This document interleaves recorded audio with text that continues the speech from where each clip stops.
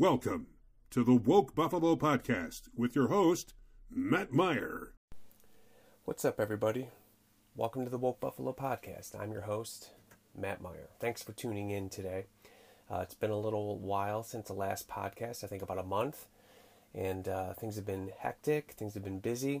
I'm opening up a brand new therapy center, so that's taken up a lot of my time, and the rest of you, dealing with the craziness of, the pandemic and homeschooling, the family, and trying to keep things as normal as possible. However, we're here, and I'm really happy to still be interviewing the guest. I'm chilling out. I'm actually recording this in my sauna, trying to get my 20-minute sauna session in, multitasking as a good human should.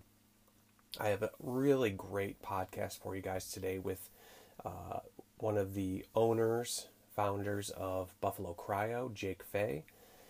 Jake's been a buddy of mine for probably 6 or 7 years. He is a physical therapist, strength coach, and really an entrepreneur. Jake has designed some different pieces of therapeutic equipment that I utilized, and of course him and his partner Pat own Buffalo Cryo, which was really one of the first cryo centers that opened up in the area. And I think probably they really have stood the test of time. They've been open for about 5 years. They really take a really good science, evidence-based approach to cryogenic therapy. They're both very educated, very knowledgeable in the fields of, health and wellness, and really trying to make that footprint, helping people out and showing them the benefits of not only cryotherapy, but just really health in general, talking about exercise and physical therapy and things that can help people with, whether it be acute injuries, chronic stuff. They work with tons of recreational athletes and professional athletes as well. So I'm really excited to dive a little bit into Jake's history of how he got into the field he's in now, and where Jake and Pat are going to take Buffalo Cryo to go in the future. So before we get to that, speaking of Buffalo Cryo, those guys have been really welcoming to the podcast and offered a really nice discount for all the listeners of the podcast. So when you go to Buffalo Cryo and schedule an appointment, if you use the WOKE15 coupon code, you get 15% off of your cryotherapy sessions. Also, as well, they're adding that to gift cards. So if you're thinking about maybe purchasing a gift card for a friend or family member, which you guys, I've spoken so highly of cryotherapy and its benefit for me, what an awesome gift, giving the gift of health to, a friend or family member. So again, check out Buffalo Cryo. They're on Instagram, they're on Facebook, they have a website. I will link to it all in the show notes, and use that WOKE15 discount. And last but not least, my West Coast people out in California, Kettlebells and Cannabis. They are a lifestyle brand company that are really trying to push the idea of health, wellness through kettlebells and through, of course, one of my favorite plants, cannabis. So they have a really cool business. They have some really nice swag. I've been seen wearing some of their gear, coffee cups, Christmas gifts. They also have a really great discount code for all the listeners, WOKE15. You can check out Kettlebells and Cannabis on Instagram. Like I said, I'll link to them in the notes. Throw that code in and you get a nice little discount. Makes an awesome gift for either yourself or a person that you're, that's kind of living in that same vibe. So I hope you guys enjoy this awesome podcast with Jake Fay. Stay in the light, people. Stay positive and stay woke. Thanks for joining. All right, brother. Glad to be here today. I'm with my buddy Jake Fay at Buffalo Cryo. Great to have you here, man. How's it going? Good, man. Thanks for having me on. Yeah, man. We're rolling in the office, so if there's a phone ringing or something like that, that's good. That's business coming in, right? For sure. So I'm super psyched. We've been friends for quite a while. Get into that a little bit later, but let's start first before we even talk about the business. Kind of tell me about your history in getting into the field of, health, wellness, sports medicine. Unpack that from, when you were a wee child. I know you're a veteran too, so add it all in, man. Healthcare. How did I actually get into healthcare? Yeah, what drove you? So, when I was getting out of the military, I guess maybe let me back up. Back it up. For a little bit more. Probably, it all starts with the various injuries along the way. Oh, yeah. So, I guess my first, major injury would have been in high school. I fractured my kneecap and was down and out. Missed the remainder of a soccer season. Missed part of a hockey season, and it healed fine. But there was no direction as far as, how do you go from injured, healed, back to sport? Because I knew I was going to get out of shape. So my thought at that point was, as soon as the ortho cleared me to do something, anything, but wouldn't allow me to play hockey, I was like, well, can I swim? I'm like, because I knew cardiovascularly Sure. I was getting out of shape. And so he was like, sure, you can swim. So I went to the varsity coach for the swim team, and I was like, hey, coach, do you mind if I swim with the team during practice? I want to stay in shape for hockey, cardiovascular anyway. And I knew swimming was low impact on the legs. So that was, I guess, nobody's ever asked me a question like this before. I guess that was my first hand at rehabbing anything, was that. So it's usually, man, that's how it happens a lot. Yeah. Actually, when I was my interview with Dan Dominguez, he had a really bad football injury. Okay. And he ended up getting acupuncture for his injury. Yeah. From his uncle, and that's like how it started. I think so many people along the way, like it's their own, need to heal. Right. That kind of sparks. Yeah. Well, funny. It's like you say football injury for him. So this was me and my best friend were playing backyard basketball. So I actually went up for the rebound, and the timing of our jumps was off. So when I came down, my legs were taken out from underneath me, and I hit my knee first on the ground, and that's what broke it. Yikes. So, I've since forgiven him. Maybe it was one of those. It was like, look, man, that was it was easy to forgive him that. Because it was just you're a jump ball. So it was never an issue. But then the rehab after that, or lack of rehab, it's when I finally was cleared to go back to the ice. I might have been in cardiovascular shape, but my legs were not. So did you go to physical therapy? Nope. Just nothing. No, that was I didn't even know at that time there was such a thing as physical therapy. No idea, no clue. So I swam to stay in some kind of shape, and then when I was cleared, I went back to the ice and got back in hockey shape. Nice. I did my preseason in December instead of October. So when did you have any thoughts about what did you want to do when you grew up, man? So I guess I come from more of a technical engineering family in a way. Yeah. As far as what was modeled in front of me.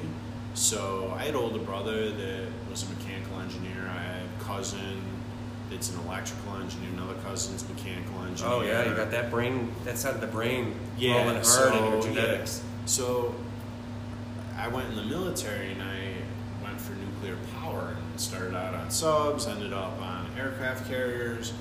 Was doing nuclear, helping run nuclear reactors from the mechanical side of things, and then got into liquid oxygen, liquid nitrogen production later on in the Navy, and so there was always, as you'd expect, very math, science, engineering heavy. But it was always my intent when I got done with the military, with my enlistment, to go to college to be a mechanical engineer. So did you go in the military right after high school? I graduated in '95, that spring of '95, and then October of '95, I was in boot camp. Wow. So that was 25 years ago. Yeah. So it's wow. I feel old now saying I did something 25 years ago. It's crazy. For some people, that's a lifetime. Well, when you were in boot camp and you were like running and stuff like that in '95, I was in fucking Ybor City in Tampa partying my balls off. So I'm actually like, oh man, you were doing something pretty productive at that point. Well, it's funny you say Ybor City. So I went into boot camp '95. In '96, I was in Orlando. Oh yeah. I was there for about a year. Wow. You know, so yeah, it was an interesting time. So '96. There was a couple of times I was in Tampa. Yeah. So it's funny that we were in the that same place at the same time. We're in that same zone. Yeah. So you get through the Navy. So tell me about like what were you thinking about when you got done with with your service there? So while I was in the Navy, my last 2 years in the Navy, I was stationed out in Washington State, Bremerton, Washington, which is near Seattle. So that's where I met my wife. And she was finishing up her junior college degree and was transferring to Cal State Fullerton. And we hit it off from day one. Yeah. And she might, in retrospect, I remember her saying then, she was like, we're not dating. Don't tell any of my friends that you're in the military. You're just a contractor visiting town. Wow. So there was a little bit of, oh, you're in the military? Yeah. You're a military guy? Yeah. Or you're a townie? And at that time, she was a little more of a townie. Yeah. And I think that was forged because of, maybe some past relationships and some other relationships of friends that had gone sour. Sure. And so there was a little bit of that. And, there's more than a few bad apples in the military that of course. had that stigma. So, but yeah, we hit it off, and, we're, that was 2001, so 19 years later. So at that time when I met her, I was still thinking I was going to go to school for mechanical engineering. I knew I was coming back most likely to New York State. Although I was contemplating actually the California school system for universities and was actually thinking about possibly Berkeley to do mechanical engineering.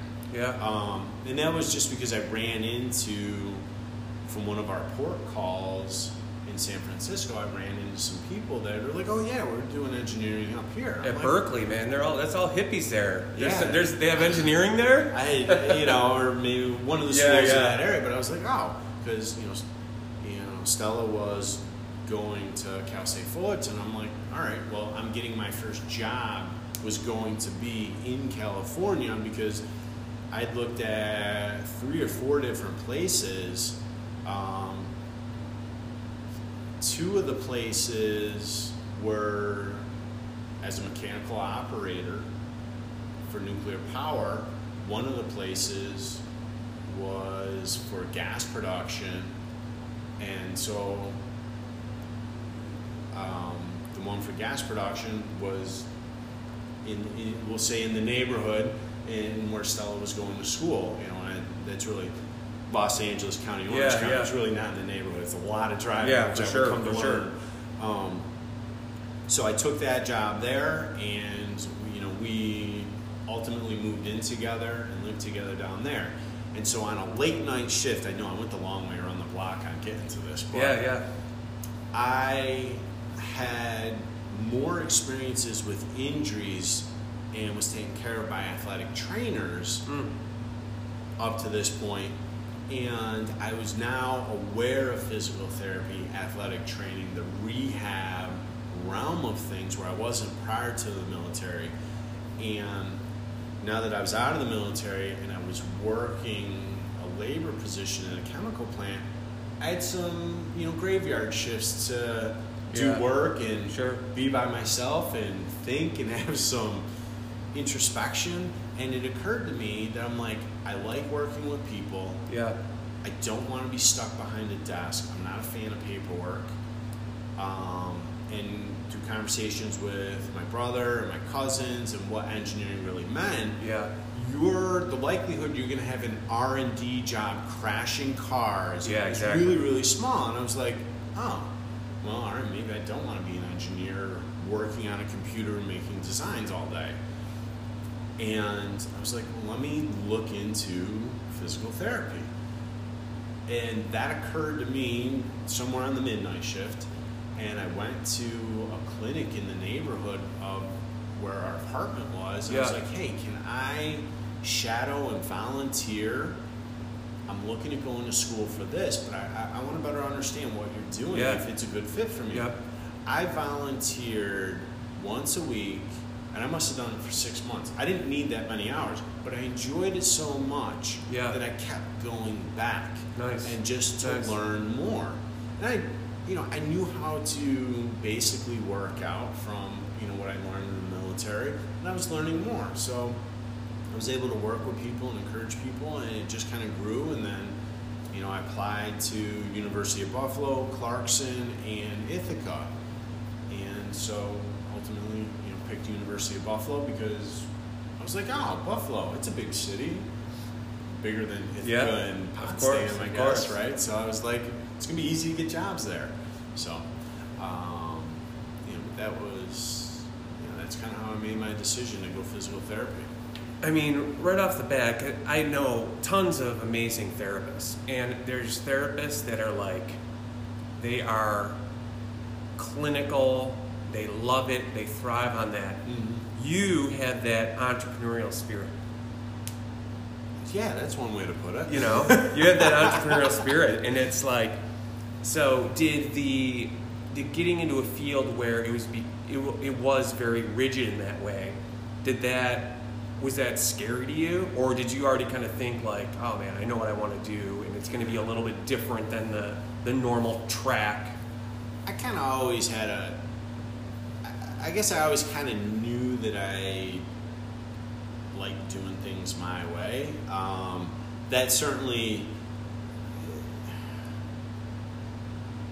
I guess I don't really follow, more traditional models of things. I don't know if it's that I want to be more of a free spirit and not held down by the man, the woman, or what's exactly expected of a traditional physical therapist or a traditional whatever.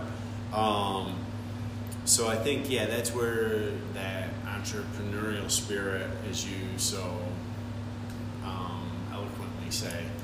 I don't know. I was once told that I don't like to work for other people. So maybe more of that and less of the other. I don't know. I think they're plugged in the same. Yeah, it's the same side. Two sides of the same coin. But I think I guess I like doing it my way. But that said, I've done clinical work. Traditional clinical work. I've worked in hospitals on the floors, ICU, cardiac. Done a little bit of neuro, done the ortho floors, done outpatient. So I do have that experience. I'm not. I can't say that I'm a huge fan of that model. Yeah, that's not your. It's really passion. I'm not a fan of the business model. Yeah, it's not. Everybody I've worked with, they're all great people. They all need some type of help. Some of them probably needed more psychological help than they needed the physical help. Sure. But going back to, I didn't like the business model, and I think that every physical therapist in the world is gonna be like, we don't like it either. Some people do better in it. When you have to see multiple people in an hour. I'm not the best multitasker, but. Also multitasking is you're still dividing your attention. So no matter if you're good at it or not, everybody's still not getting your best. They're just getting the best of what you can offer at the time. And so I think this model for me to interact and give my best foot forward to someone who needs my attention or needs my help on their journey for what I can offer them at that time, one-on-one is a better way to go. I'm better at that. Do you think the PT model's broken? I don't know if the PT model per se is broken. Man, that could be a rabbit hole right there in itself. Well, it's not the PT model. The healthcare. It's really the healthcare model. It's the healthcare model, and God, there's so many facets to that.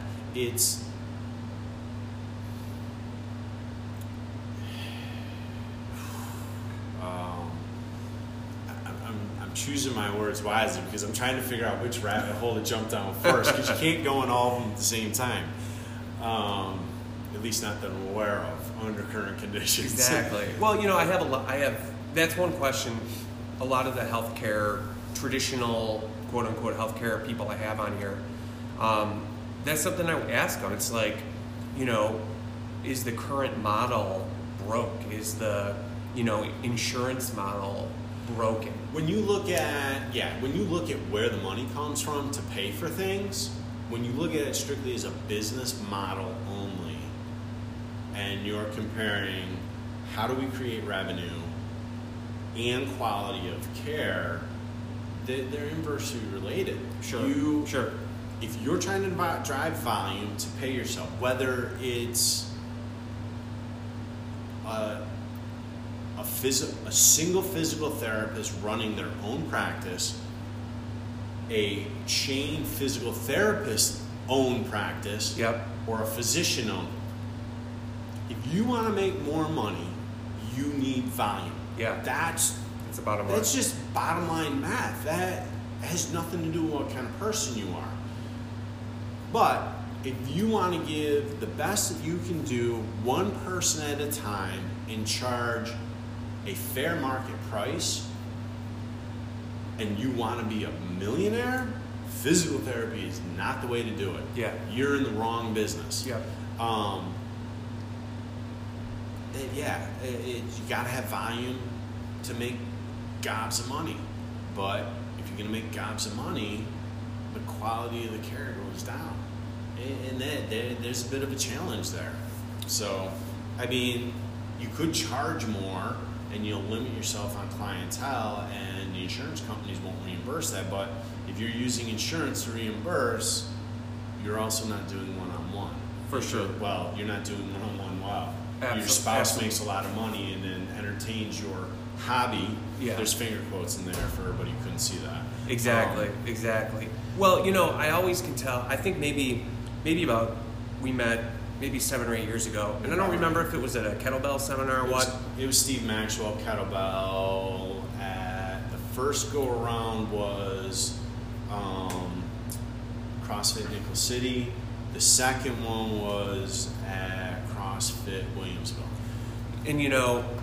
And anytime that I host some of these workshops, it's always, I love seeing the crowd. Yeah. And having, physical therapists, chiropractors, anytime anybody that's in those fields shows up at some of these workshops, right there, it's like the flag pops in my head. It's like, okay, this person is wants to learn outside the box. And that's hard to come by. It really is, especially in the field. I think it's changing, but, it's changing really slowly. And I love seeing, chiropractors and physical therapists and acupuncturists and all these people that are starting to learn some of the same things. Craig Liebinson said in one of his workshops, he's like, if there's 100 therapists and doctors in the office, you should not be able to delineate the difference, because the way they treat and their goal should be the same. So that was kind of what stoked our friendship relationship, because I was like, all right, this is a guy that's clinically trained, physical therapy, but wanted to learn more. Right. And then I learned that you had your company Fibroblaster. Yes. So tell me a little about that and how that was born. So Fibroblaster is my affectionate monkey on my back still. That was that started when I was still in PT school. I formed that business. I had been exposed to soft tissue tools for a couple years now.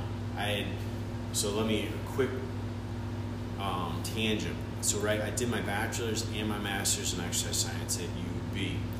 When I was in my master's program, I learned about gua sha and about Graston technique. So about 2 years before I was re-exposed to soft tissue work as a physical therapy student. And so I knew about the major players at that time. So Graston technique, A-Stim, SASTM, which was it was David Graston's actual offshoot. The sound assistant. Because apparently he lost his shirt in the other company. But there were two or three other ones there and some small ones. At the time, though, when I was in physical therapy school, there was only maybe 7 companies that I could find that were making tools. That were online. And they were so outrageously priced. Right. Too. Some of them, were pretty expensive. So I was exposed to tools through one of my instructors, adjunct instructors, and I guess long story short, I ended up making a tool and starting the company. And that very first go around, I guess my trial run, 30 or 40 of my classmates paid in advance to help kind of crowdfund. Wow. Fibroblaster. There's your entrepreneurial spirit, buddy. Right, in its infancy. So that, I had very little experience at that point with anything business related at that point, because I was from the military right into college, and I was enlisted. I was on the lower end of the ranks, enlisted. So some of that stuff that might lend well to running a business, sure, I didn't have you didn't have that yet, right? Yeah. So I really was, jumping into unknown waters at that point. So I figured out the production side of things. I figured out the cost side of things.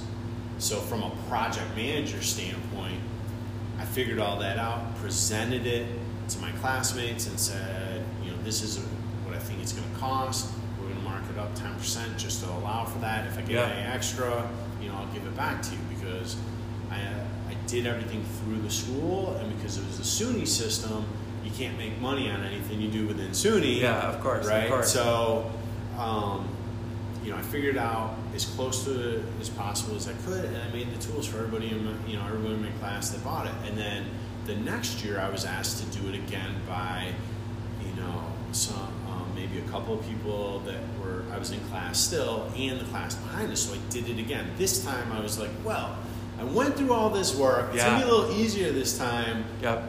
I probably should get paid something. So I did everything off campus, and I charged essentially the same price, maybe $10 more. Maybe. Sure. I bought some beer with it. Yeah. Is what it came down to. But I started the company as an LLC that following year, and that's when it started. And it grew from there, and it made me infamous, I suppose. Yeah, I mean, like I said, you'd put some of those tools in my hand early on, and I was, a tool is a tool, but you had so much thought into them, and you're constantly like reworking them. Mm-hmm. You'd be like, you text me like, hey, check out this tool, and I love that kind of that vision that you had of like constantly working and reworking, all in that realm, and very reasonable, like in a space where you could get a reasonably priced tool, and the whole A-Stim thing was just taking off. Everybody was doing this gua sha work, and it was great, man. It was more and more people had around it and whatnot, and you were constantly reworking. You had an education piece to it, connected as well. There is the education component to it. That's not mine. That is another clinician on the West Coast who designed that, and we, I guess a symbiosis between symbiotic relationship there, where he teaches how to use the tools, and I'm able to sell the tools either to him or to course members at that point.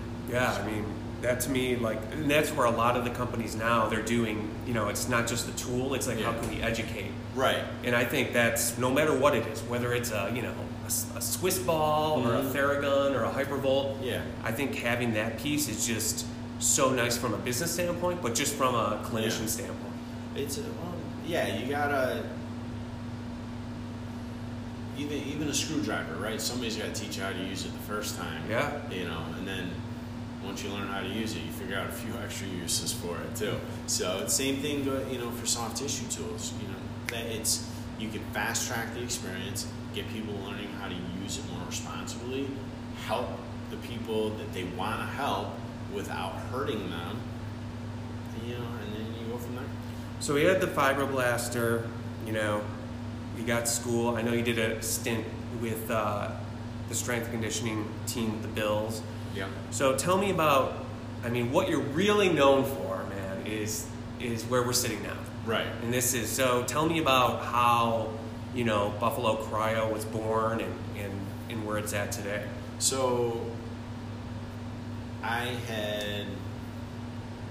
was not in clinical physical therapy, was doing niche personal training, and I met my business partner, Patrick Connors. And he, through side conversations, when we would have downtime, he brought up cryotherapy. I didn't know what it was at the time. How long ago was this? So probably 2014, maybe. Yeah. If I had to put a year to it, so it's a couple years ago at this point. Yeah. Buffalo Cryo was about 4.5 years old. It took us, maybe a year to write the business plan. So that sounds about right. He brought it up to me. I did not know anything about that. So that night I went home, looked it up after he had explained stuff to me, and the first place I looked up was, I went PubMed.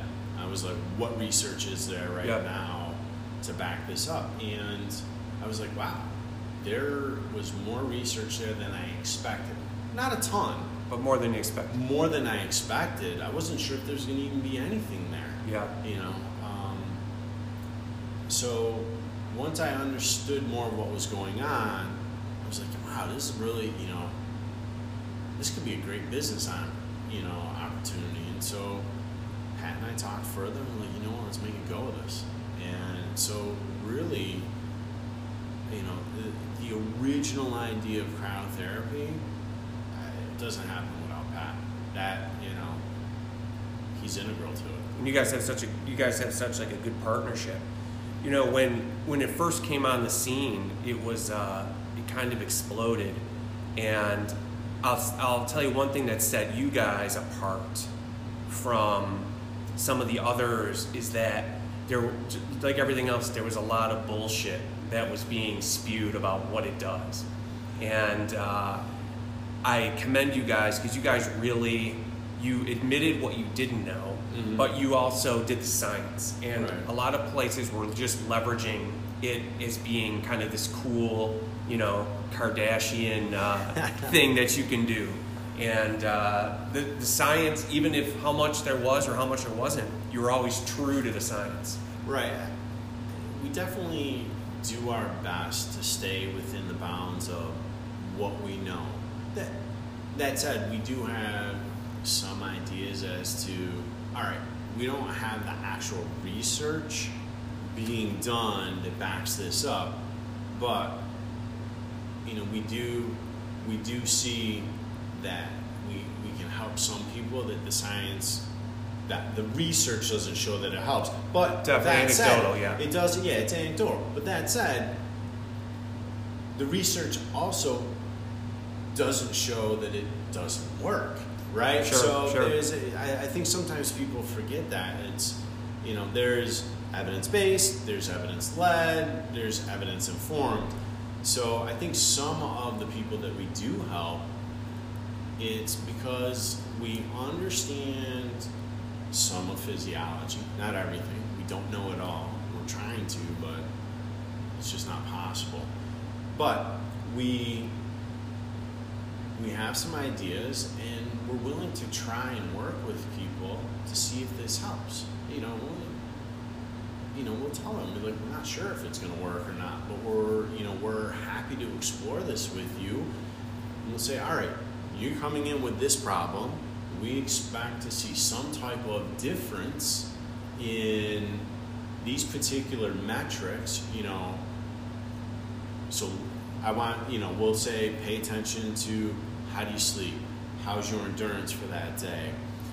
What is your, pain level? I mean, some things I get are subjective, but, as with any business, is the customer happy with the outcome? I get there's the insurance model of it's got to be objective. Well, Yep. Yeah, all right, great, that's nice. We don't deal with insurance, so that, insurance doesn't deal with us. Is our customer happy? Can our customer do more of what they want to do? Can we help them achieve that? And that's what that I think is what helps us be successful, is that we want to see our customers live their best life, and this is how we can help them do that. Has it changed? When it came out first, it was very athletic based, and athletes have been using cryotherapy, endorsing it, using it. Has that changed? Like, what are you seeing as far as like different people that are using and benefiting cryotherapy, other than the athlete? We're definitely seeing more general population with orthopedic issues, whether it's more kind of chronic in nature, like an arthritis, or a more acute, sprained ankle. We're seeing that more so. Low back pain is a good example as well. Nice. But we're also seeing some chronic disease that people are having relief from.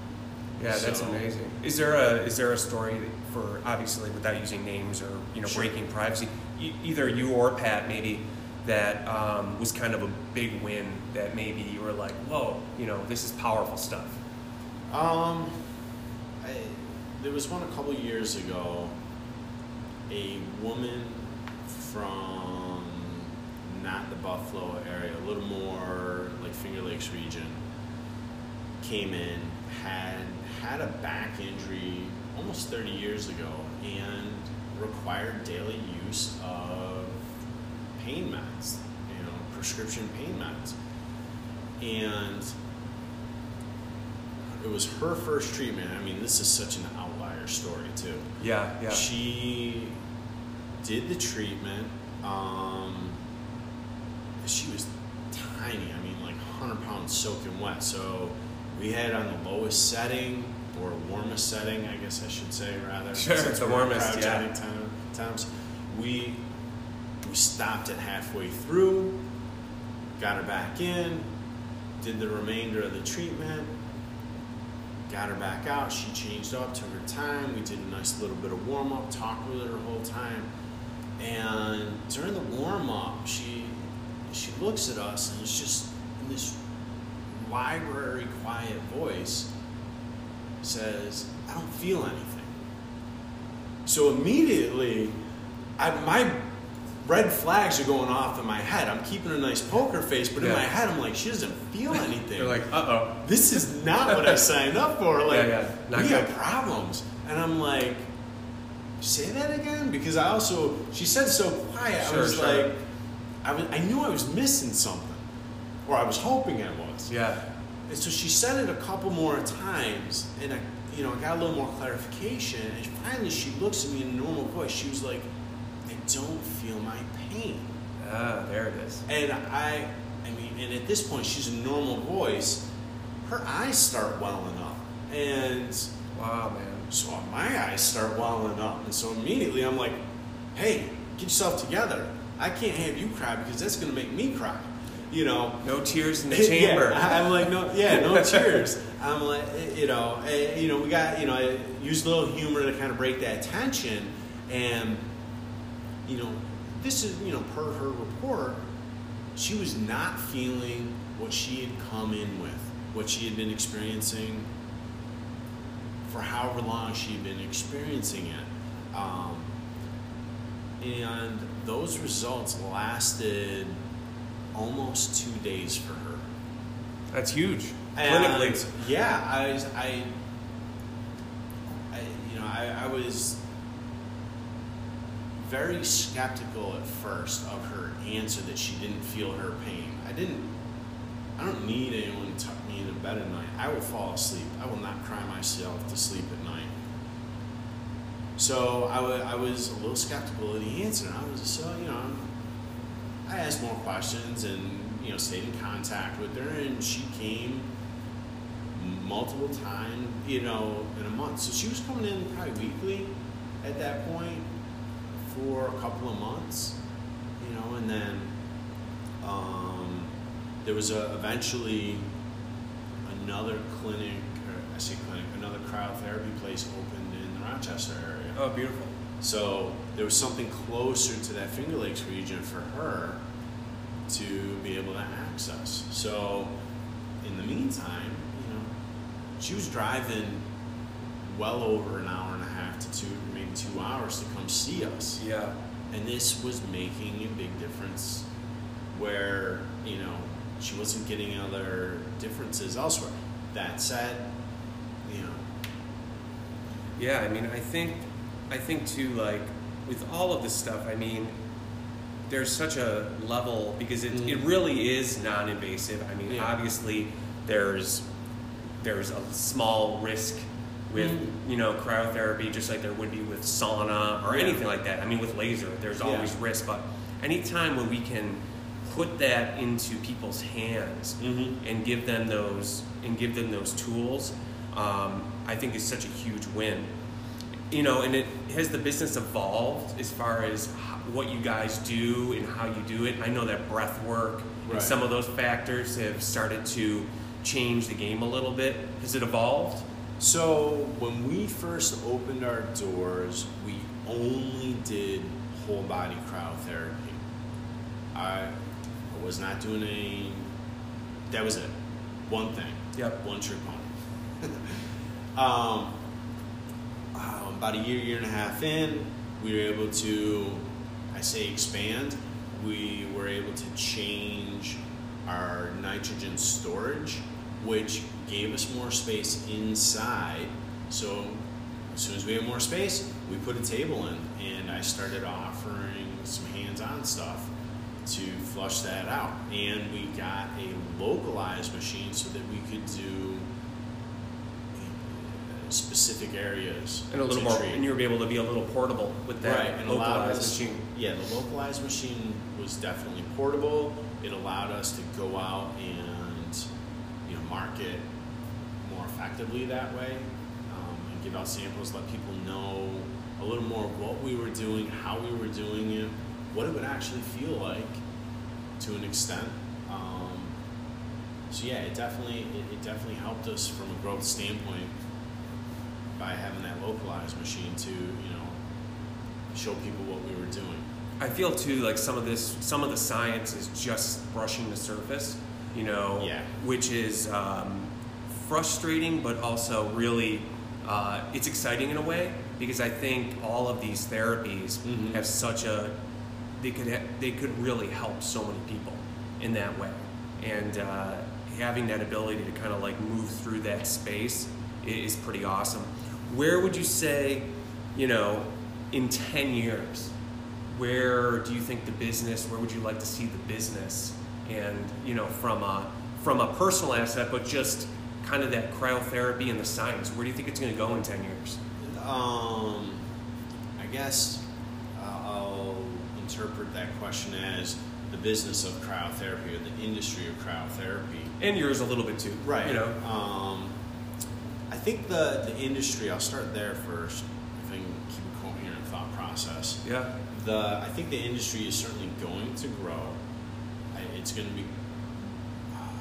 more widespread use, I think eventually we're going to see that insurance companies will reimburse for it. Wow. Provided that the healthcare insurance Sure. realm Sure. still is standing in 10 years. Yeah.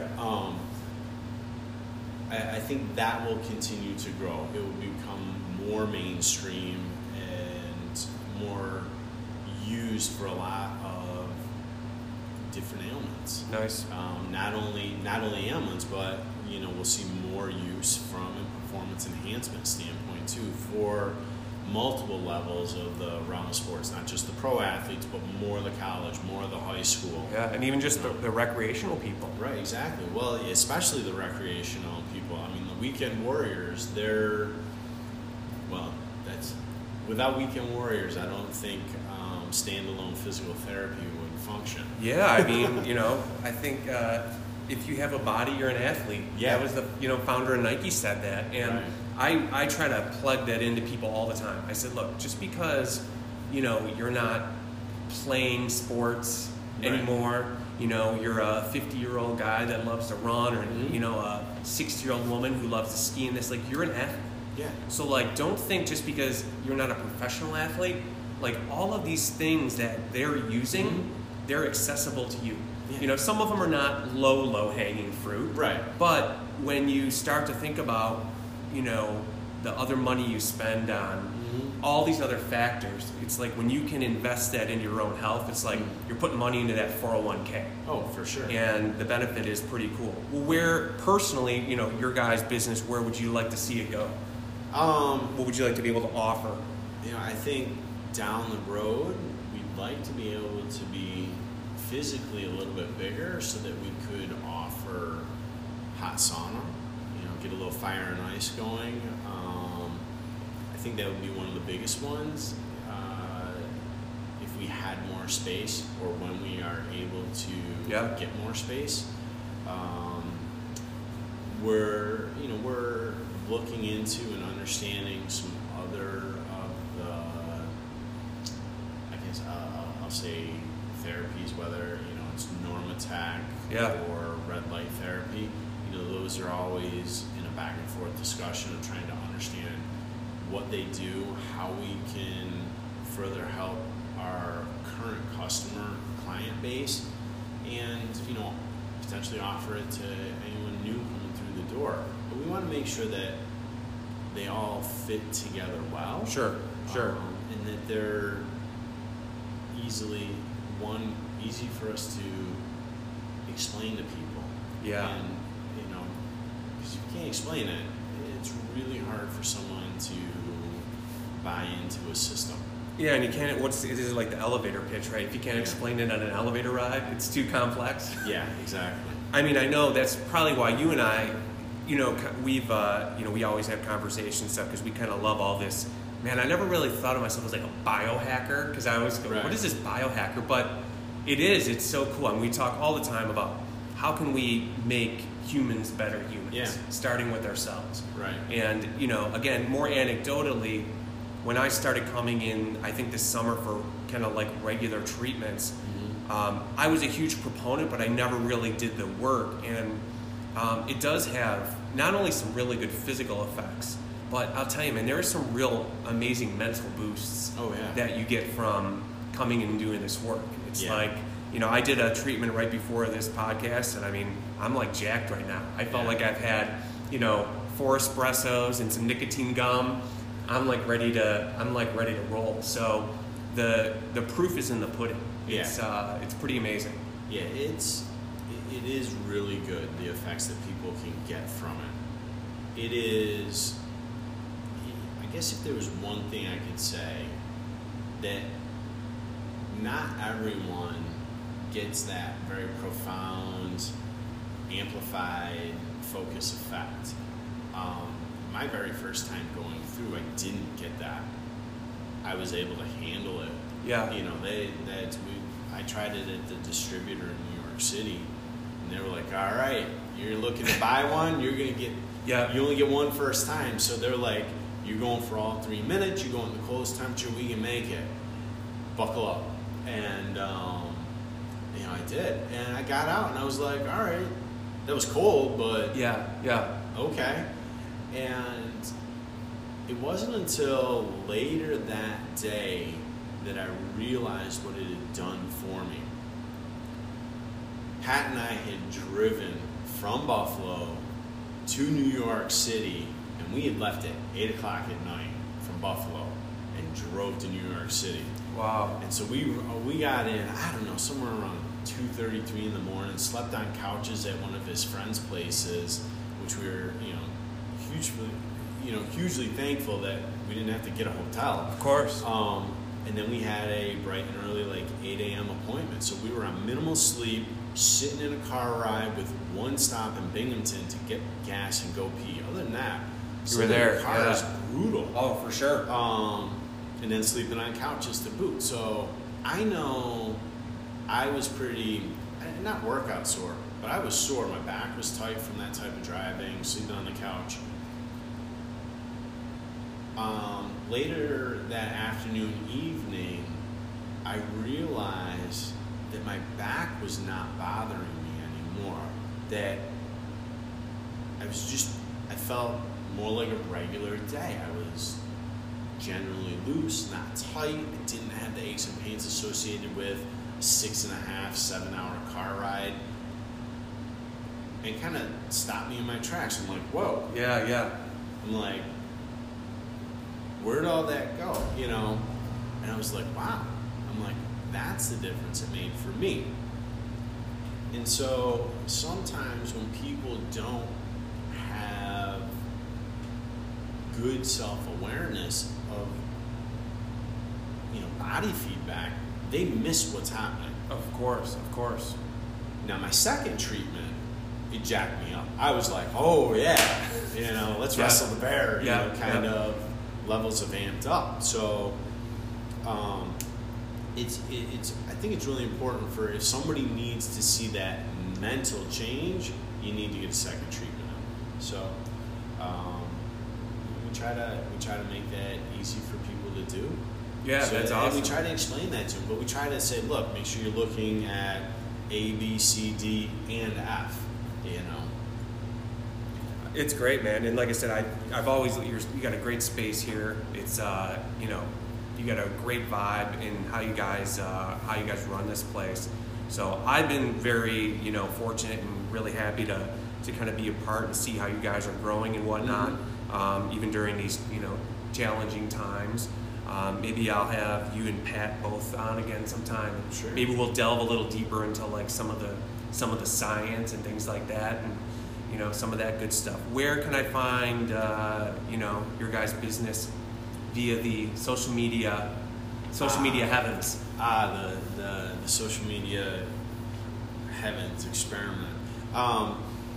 We are on Facebook. We are on Instagram. That's where we are the most active. Cool. So it's at Buffalo Cryo on both of those. Nice. Otherwise, we can access us through our website, www.buffalocryo.com, and our phone number 716-436-5341. As I stretch the brain there. Yeah, man. That one out. People actually still use the phone. It's crazy. I get Google says we get 200 plus calls a month. Yeah. So, nice. Or at least last time I looked at it, so we had that many calls. So. Nice, man. Well, I'll link all that stuff into the notes, and I'll link the discount for people that they can get in here and do it. And it's great, man. Thanks for coming on. Appreciate you. Thank you for having me on and giving us an opportunity to talk about Buffalo Cryo.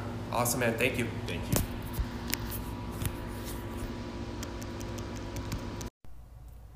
Thanks for tuning in to that episode with my brother Jake Fay, talking all things cryogenic therapy. Remember the very kind offer that Jake and Pat from Buffalo Cryo are offering all the listeners.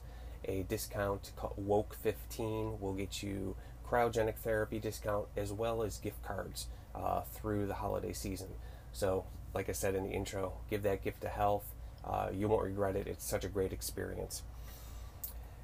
If you enjoyed this podcast, if you enjoyed any of my past ones, please, one of the best ways to support this podcast is not only supporting the businesses that I mentioned, like Buffalo Cryo, like Kettlebells and Cannabis out on the West Coast, but also leaving me a 5-star review, comments on maybe how this podcast has helped you. Share it with your friends. That's one of the best ways to get the message out there. You know, I've said it before, the goal of the Woke Buffalo podcast is really just to promote health, wellness, all things to make humans better humans, especially during this time. People's health, their mental health, their emotional state is so important. And it's really an honor for me to be able to bring you some of these guests from all landscapes of, you know, the Western New York area and beyond. So again, thank you everybody for tuning in. I will post lots of information in the show notes, and I'll keep everyone updated as well on my new office space that'll be hopefully opening in the next week or so, and talking about what I'm going to be doing over there. Everybody have a wonderful weekend. Stay in the light, get some fresh air, smile, be thankful.